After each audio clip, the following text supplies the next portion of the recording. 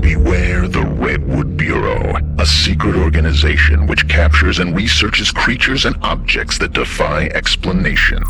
Their reckless procedures have led to countless innocent lives lost.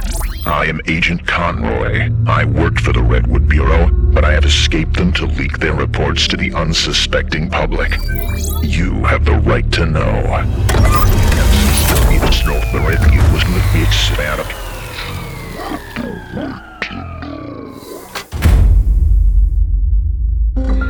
Redwood Bureau Phenomenon 0253. Dagger.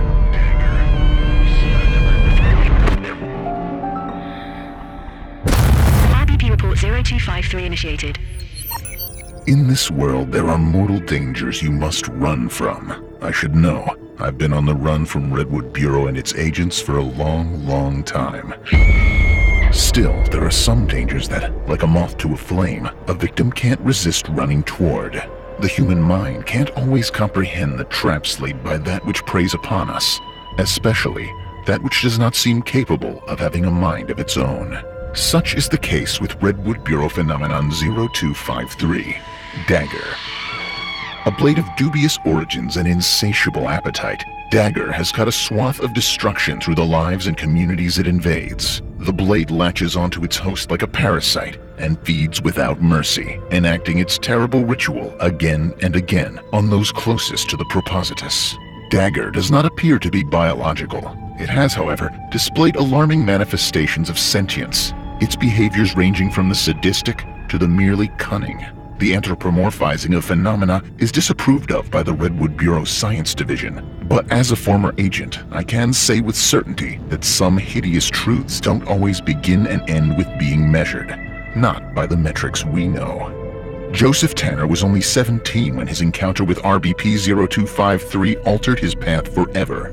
Now forced to endure a gruesome half-life confined to a bed at a Redwood medical facility, Mr. Tanner has lost everything to the machinations of Dagger. The following account was recorded when he was at his most sensible, moments that come few and far between as his years in confinement progress. With their typical disregard for human life, Redwood Bureau has seen fit to withhold a merciful death and extend Mr. Tanner's tortured existence until more answers as to Dagger's impact can be discovered. Mr. Tanner now splits his days between begging to be spared from the lasting fallout of Dagger and pleading to hold the knife in his hand one more time.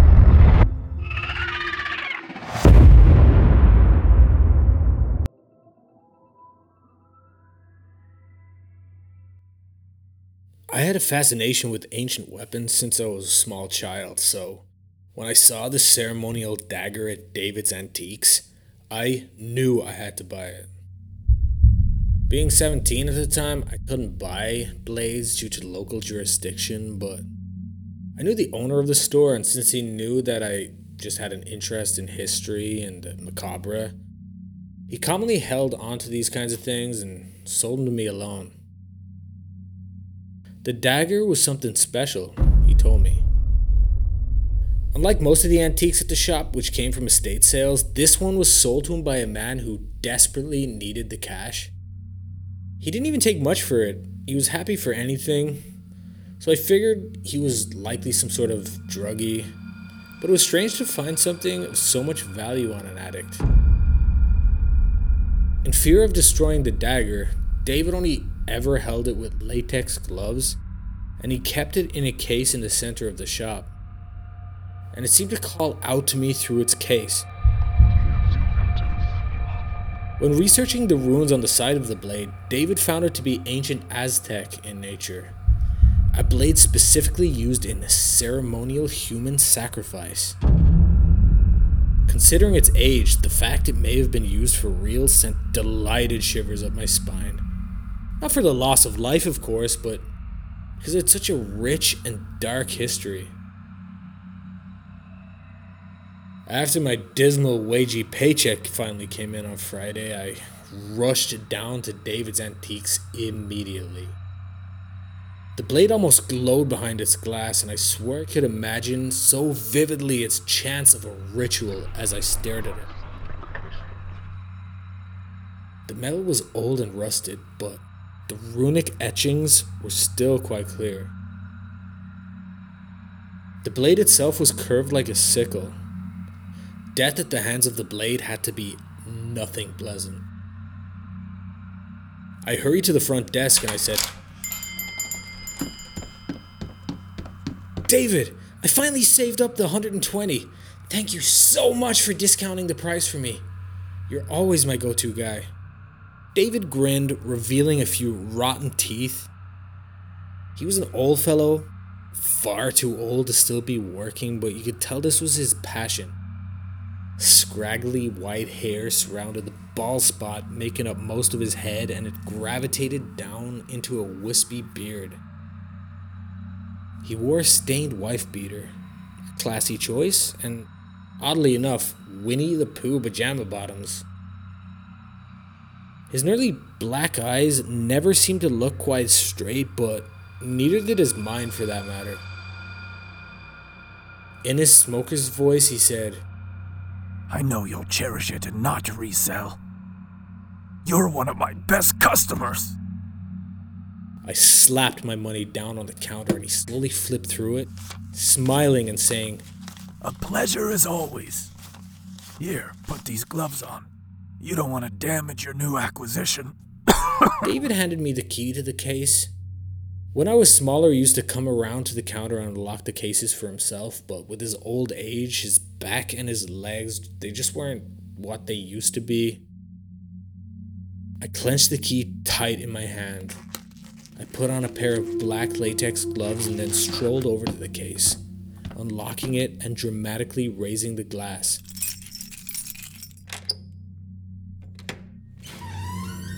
The blade shone in the flickering light, and I carefully took it out, gazing at it as my mouth gaped.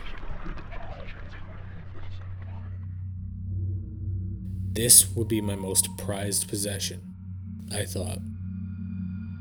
After handing David back his keys and giving a wave goodbye, I hopped onto my bike parked outside, put the blade carefully into the attached basket in the front, and I pedaled away back home. I would share the blade with my parents and little brother before heading off to sleep that night, and all the while making sure no damage was done. I arose to a blinding light. I assumed it was my mom opening the curtains to force me up for school, so I groaned, "Not yet." But the light didn't end, and I also didn't hear my mom's nagging. I forced myself to open my eyes wider, and when I did, the light ended. I looked outside, but it was still dark out. My alarm clock read 1 a.m., so it very much was still nighttime. Figuring it was someone with high beams or those new ultra bright LED headlights, I shrugged and sank back into bed. When I awoke the next morning, my mom stood over me, eyes and mouth agape. I looked around to see what had happened, but as far as I could tell, nothing was amiss. It was 6 a.m., so I didn't miss the bus. Then I realized I felt metal in my hands. As I looked down at myself, I held tight to the ceremonial dagger, and I panicked, holding it closer to my eyes to ensure it was fine. And it was, so no harm, no foul. But my mom didn't agree all was fine, yelling, "Joseph, why did you sleep with a knife? What were you planning to do with it?" Worry was written across her face. My mom was a beautiful woman with brown eyes and black hair, and her complexion was rather fair, but at times like this, when she panicked, her wrinkles began to show. She stressed too much at the worst of times. "Mom, it's all good. I must have sleepwalked. I wasn't doing anything," I said, and she silently muttered to herself before slinking off to help my little brother prepare for school. I reshelved my blade, staring deeply into it. For a moment, I swore I saw the moon's glow in its metal, a magnificent radiance, but I shrugged it off and prepared for school. The school day went by as fast as one could. moving at precisely the pace of a slug despite how often I found myself browsing the internet in search for more information on the dagger. But the more I looked, the more I wondered how David found his information. I could find no blade quite like it, and none of the runes matched up. Even as I searched up Aztec runes, I found nothing matching up with the symbology of the blade. That old kook, I thought. I love the man, but he sure did like his fable sometimes. No doubt the blade was a relic, but with further research, I highly doubted it was anything South American in origin. At least not Incan, Mayan, or Aztec. It made me even begin to doubt the story on where he discovered it. Knowing him, I wouldn't be surprised if it came from a forgotten dumping yard or even his own backyard. I considered for a moment showing it to a museum, but the idea bubbled away as I worried they might try to force me to sell it to them if it truly was rare. If it was, I wanted to keep it for myself for research purposes. And it would also make a neat family heirloom. Soon the school day ended and I found myself home again.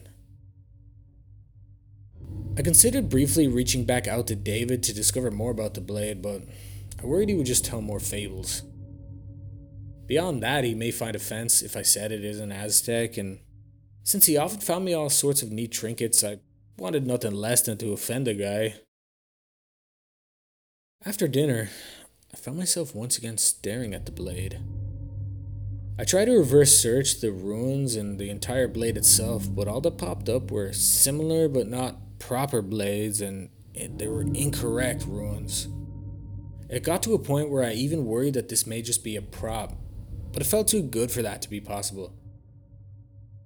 Blade was perfectly balanced and weighty, and who would make completely random runes when it was so much easier to just choose easily available ones? I could buy it being a movie prop, but even then, why spend the money to make this? And if it was a central part of a movie, why wouldn't anything pop up with an image search? I sighed and I placed it back onto the shelf and gathered my clothes to take a shower. I saw my little brother Steven take a glance over at my knife, but I had faith he knew better than to touch my things. He never touched anything else of mine, and he knew exactly where all of my medieval and ancient style weapons were.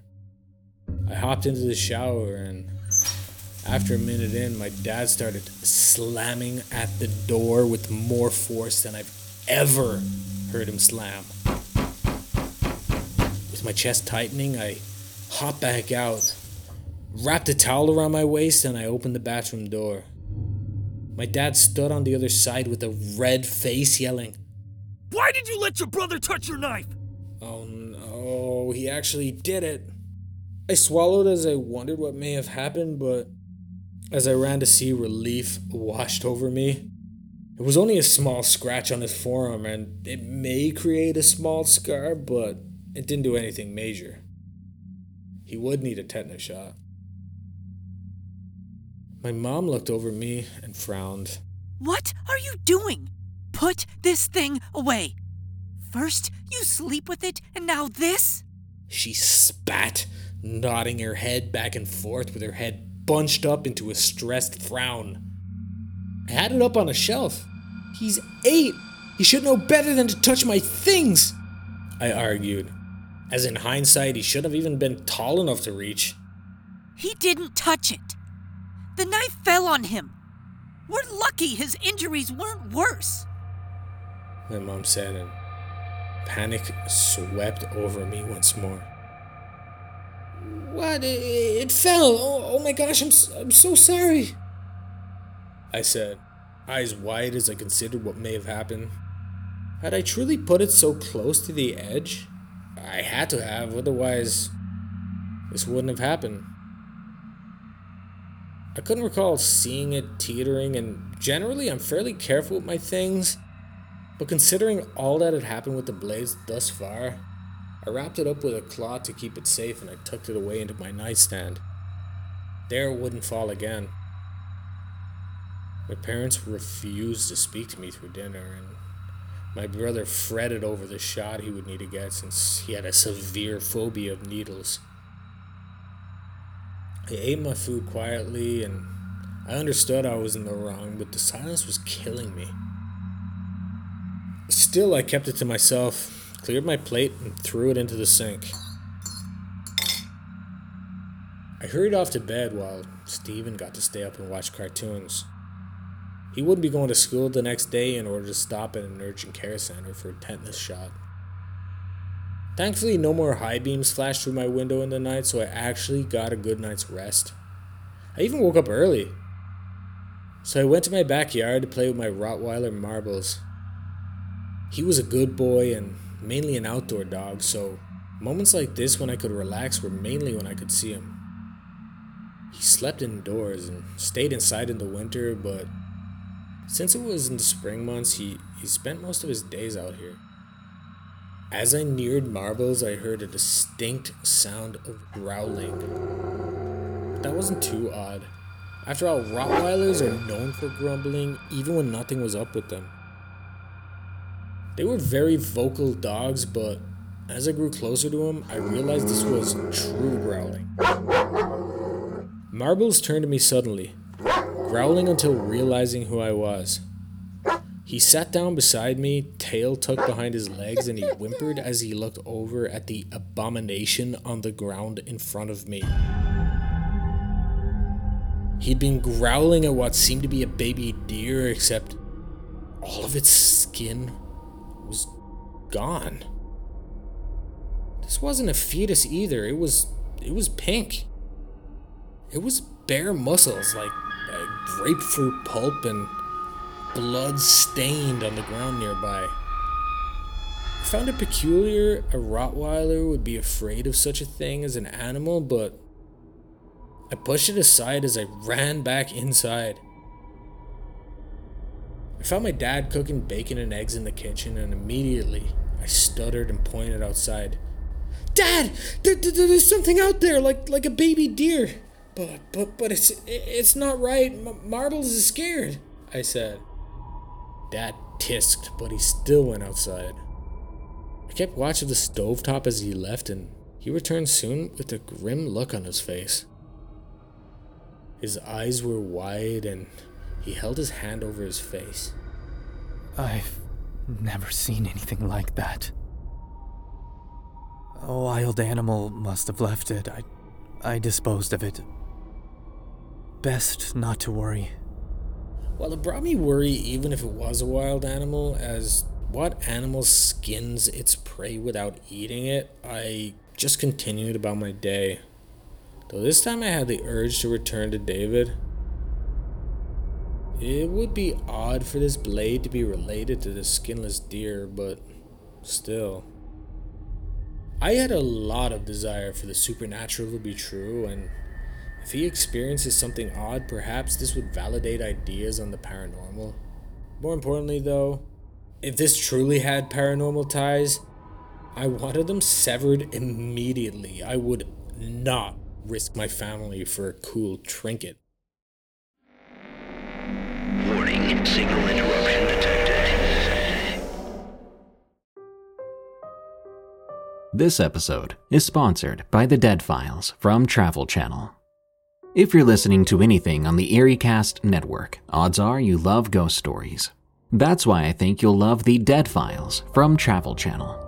Join hosts Amy Allen and Steve DeShavi as they investigate paranormal activity haunting real people and homes across the U.S. Each host offers a unique and exciting perspective for every case.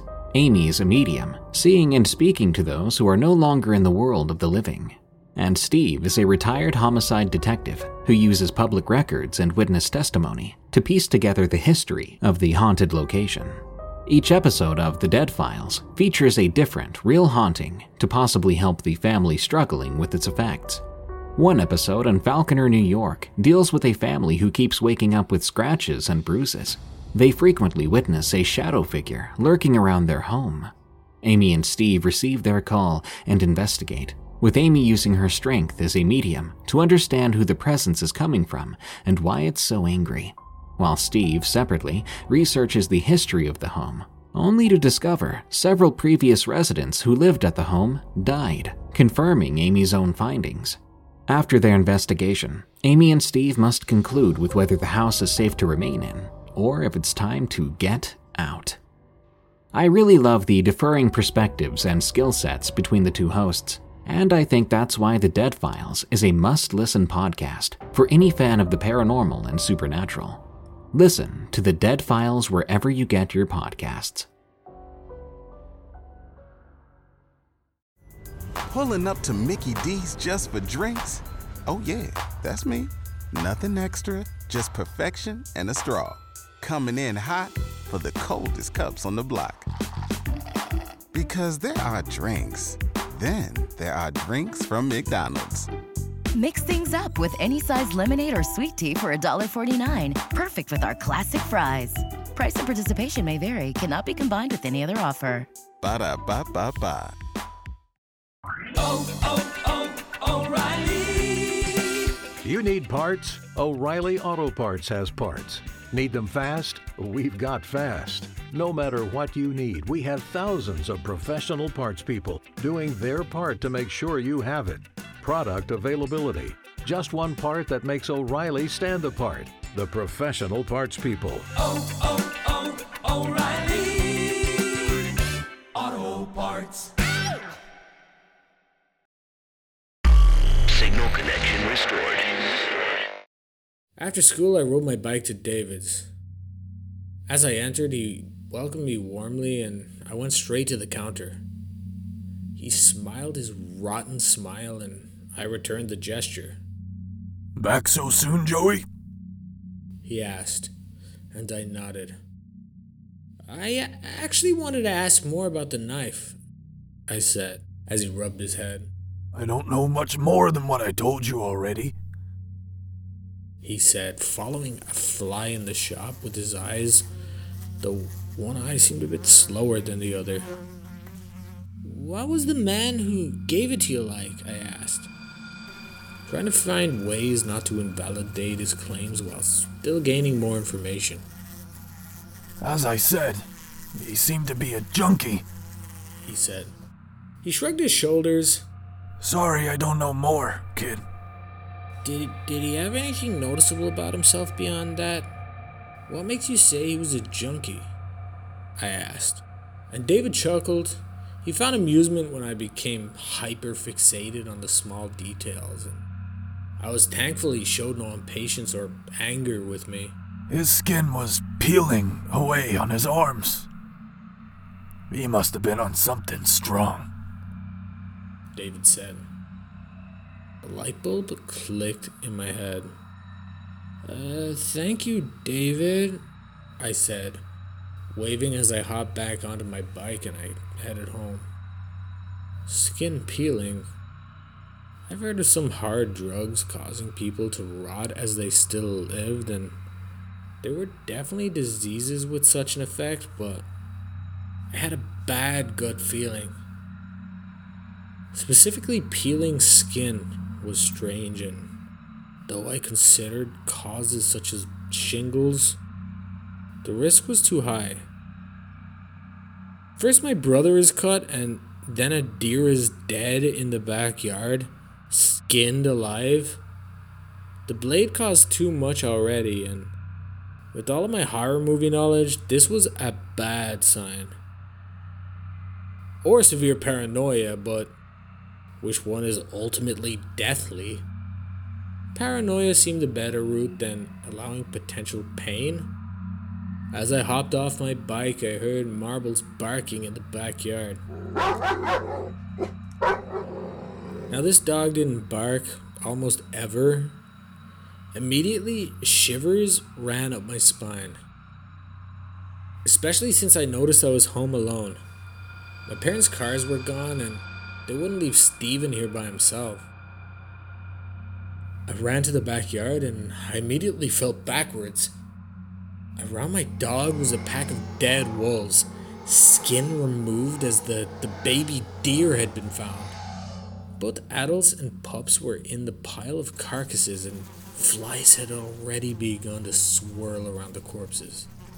Marbles saw me, whimpering loudly like an injured dog.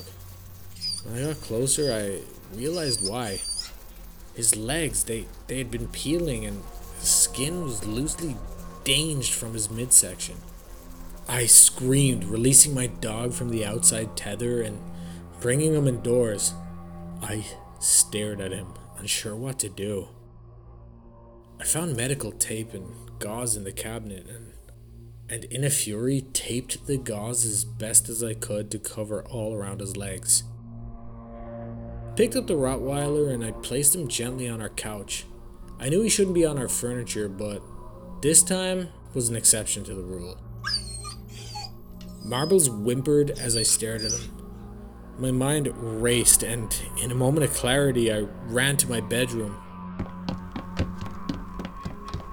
I quickly shuffled through my nightstand and I searched for the blade, but it was no longer here. Where could it have gone?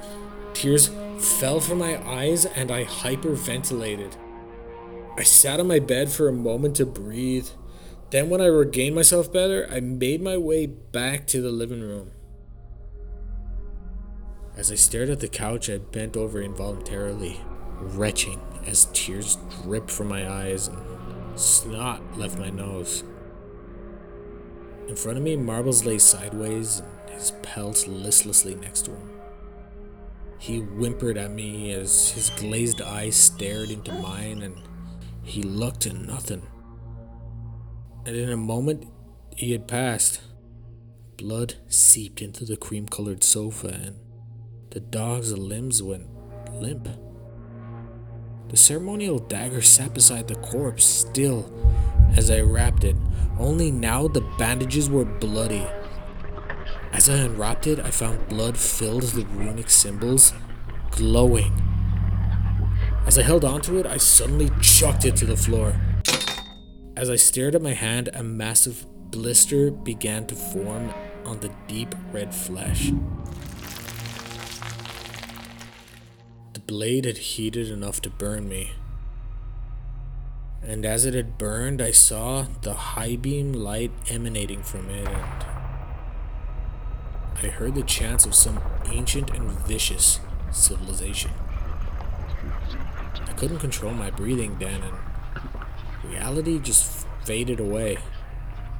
I felt an intense pain as my head hit the ground, and there was nothing. After what seemed like no time at all, reality returned again, and I found myself on the living room floor. It was now nighttime, and my dog's corpse dripped blood onto the floor, and I was saturated in it. I sat up in a haze and rubbed the bump on my head, and with tears in my eyes and the numbness in my chest, I took the blanket from my bed and I threw it over Marbles. No animal should ever die in such a crude way. I stared out at the stars in the sky, and suddenly I thought to check my cell phone. My family still hadn't returned, and I feared for Stephen. He had been cut by the ceremonial blade, and speaking of, I had no clue where it had gone. Not that it mattered. I realized now that I had no control over it. I only thought I did. Perhaps it didn't even take a physical form. As I clicked on my phone, I missed 30 calls from my mom and 20 from my dad. While normally I would panic, I somehow couldn't find myself panicking. Things had become too odd. It was so unbelievable I couldn't find a reason to stress over what felt like a nightmare. I called my mom back, not expecting for her to answer me so late. I heard only crying on the other end of the line. Joseph, why wouldn't you pick up? She cried, sniffling. I even heard Dad crying on the other end, and I never heard that man cry. What is happening, Mom? Everything is becoming hellish? I said, stuttering with wide eyes. What could possibly be so bad for you? This is not about you. My mom yelled, and my heart felt even more frozen than it was. Marbles died. His skin was peeled off, I muttered. My mom took a moment to respond. When she did, she said, Stephen is in critical condition. We went to get a tetanus shot, and when the nurse looked at the wound, it had begun to peel. His skin has been peeling away all day. There is little left. I don't know if your brother will make it, Joseph. I hung up the phone. I had heard enough. I screamed at the ground and I stared high into the night sky. The moon looked so similar to the blade, and I began to scratch my wrists anxiously. I sat on the living room floor surrounded by the stench of iron as I stared into the moon in a trance. I continued to pick at myself as I stared, lobbing off chunks of flesh with the skin. I considered how the blade had been so neat in its cuts, and as I did, I found myself scratching along the surface of my body more cleanly. Blood seeped down my arms over myself and merged with that of marbles on myself. Tears dripped from my eyes as I still gazed at the moon above. I swore for a moment as I picked that my nails themselves glowed with the blade's radiance, but it didn't matter. I would continue to anxiously tear as I stared at the glowing ball in the sky. As I grew less concentrated, only aiming to cut into myself, I would remove chunks from my arm. And when I focused more, I would only remove skin. Before long, I could no longer feel my hands enough to pick, and that accused blade returned into my view. I slid against my body coldly, but in a way that was sort of like a leech's bite. It didn't hurt, rather, it was as if I had been on severe anesthesia. I stared at myself as I began to look like marbles, like Stephen, like all the wolves and the doe. My mind grew hazier as I stared into the moon, and before long I found myself conscious in front of another glowing orb. But this wasn't the moon, and it wasn't the blade. I was in a stretcher staring up at a light in a hospital room, and as I looked down at myself, I still had my skin. Was it all truly a dream? I laughed as I considered it all a dream, and I looked into the side of me. My mom and dad were there. They sat quietly staring down at the floor. Where was Stephen, though? Well, it was a hospital. Perhaps they left him at home? Then a notification buzzed on my phone, and I turned to my dad, who had my phone open on his lap. The notifications of them calling me, they were all there. This was not a dream. My brother and dog had passed then. With a depressed mind, I tried to reach out to my mom and dad, try to ask them for a hug, but my arms wouldn't move. As I stared down at shoulders, I realized with horror they were picked clean of meat, and I followed my shoulders down. My bones shone against the hospital observation light, picked clean from my shoulders below. Why did the blade react differently to me? Was it because I brought this curse? As I looked over to my mom and dad with tears in my eyes, they too cried. And then it hit me. I looked down into their arms, and I filled the hospital with screams. The doctors pumped me full of opioids as I traced my eyes along the peeling skin on the arms of my parents. The blade would take everything from me. Everything but me.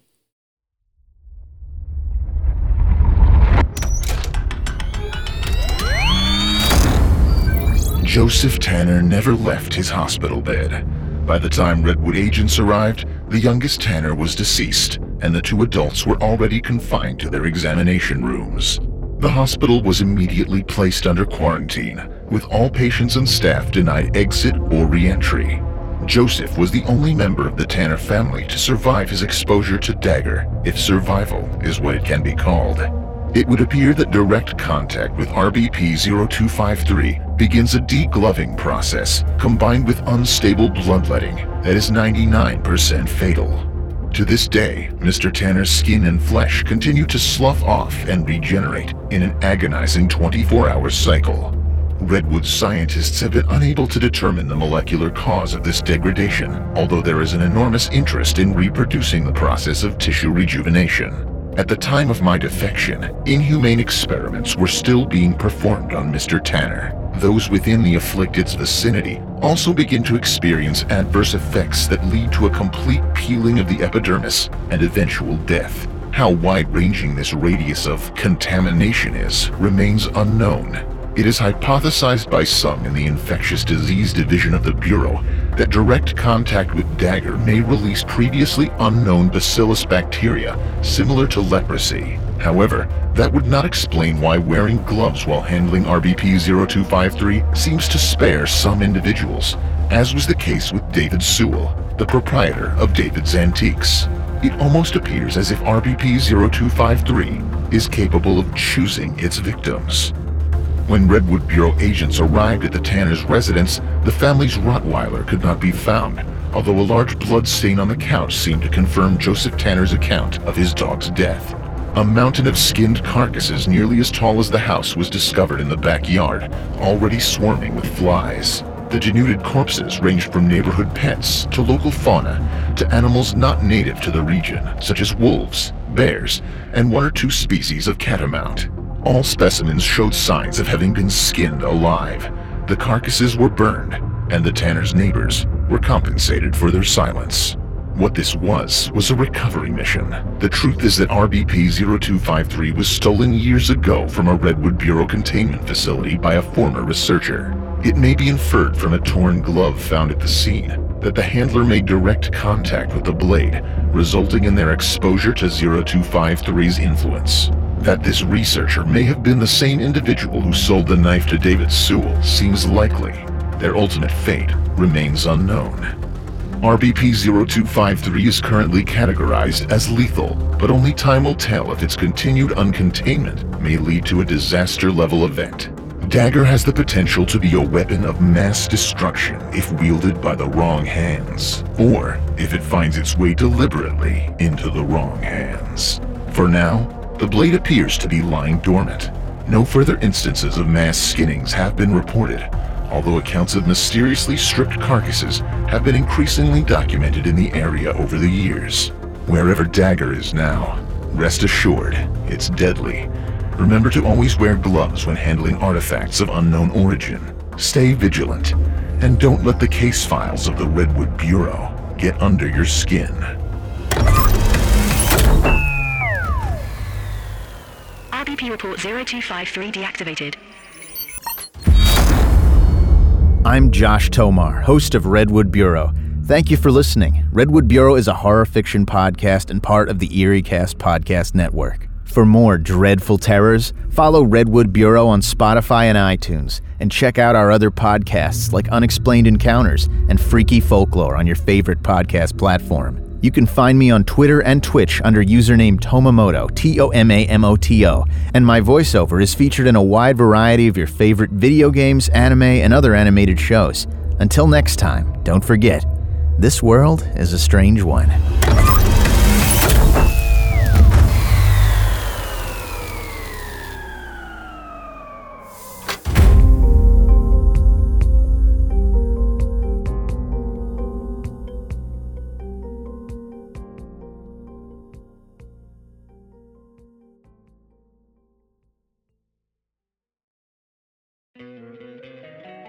Don't you love an extra $100 in your pocket? Have a TurboTax expert file your taxes for you by March 31st to get $100 back instantly. Because no matter what moves you made last year, TurboTax makes them count. That means getting $100 back and 100% accurate taxes, only from Intuit TurboTax. Must file by 3/31. Credit only applicable to federal filing fees with TurboTax full service. Offer can be modified or terminated at any time.